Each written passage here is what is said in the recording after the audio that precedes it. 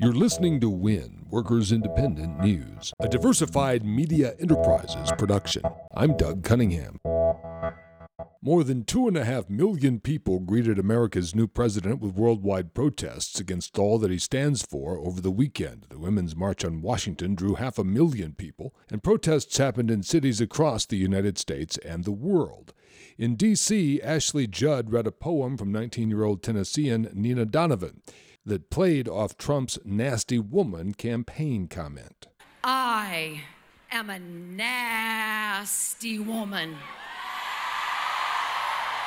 I am not as nasty as racism, fraud, conflict of interest, homophobia, sexual assault, transphobia, white supremacy, misogyny, ignorance, white privilege.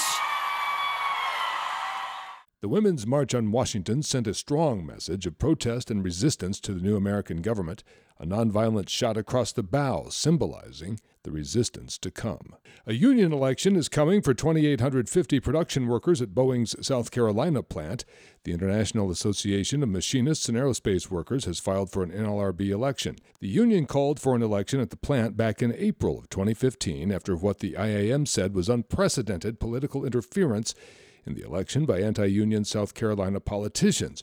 But Boeing workers stayed in touch with union organizers, and a new union election will be scheduled. The IAM's Frank Larkin said when the 2015 election was postponed that the workers in South Carolina who want a union will have one, even if it takes multiple elections to get it. It's not unusual for a union organizing campaign to go through several election cycles before they achieve collective bargaining. The Boeing campaign in South Carolina obviously has a lot of components to it, including the opposition to it. It's not a campaign that began and ended with the first couple of months that we were there. And during a campaign, a company can make any promises they want. And after the campaign ceases, the company is free to reverse those decisions. Ultimately, many of the workers there expect they will have a union contract. Brought to you by the IBEW, 725,000 men and women powering the way for an American comeback. Information on how to become an International Brotherhood of Electrical Workers Power Professional is online at ibew.org.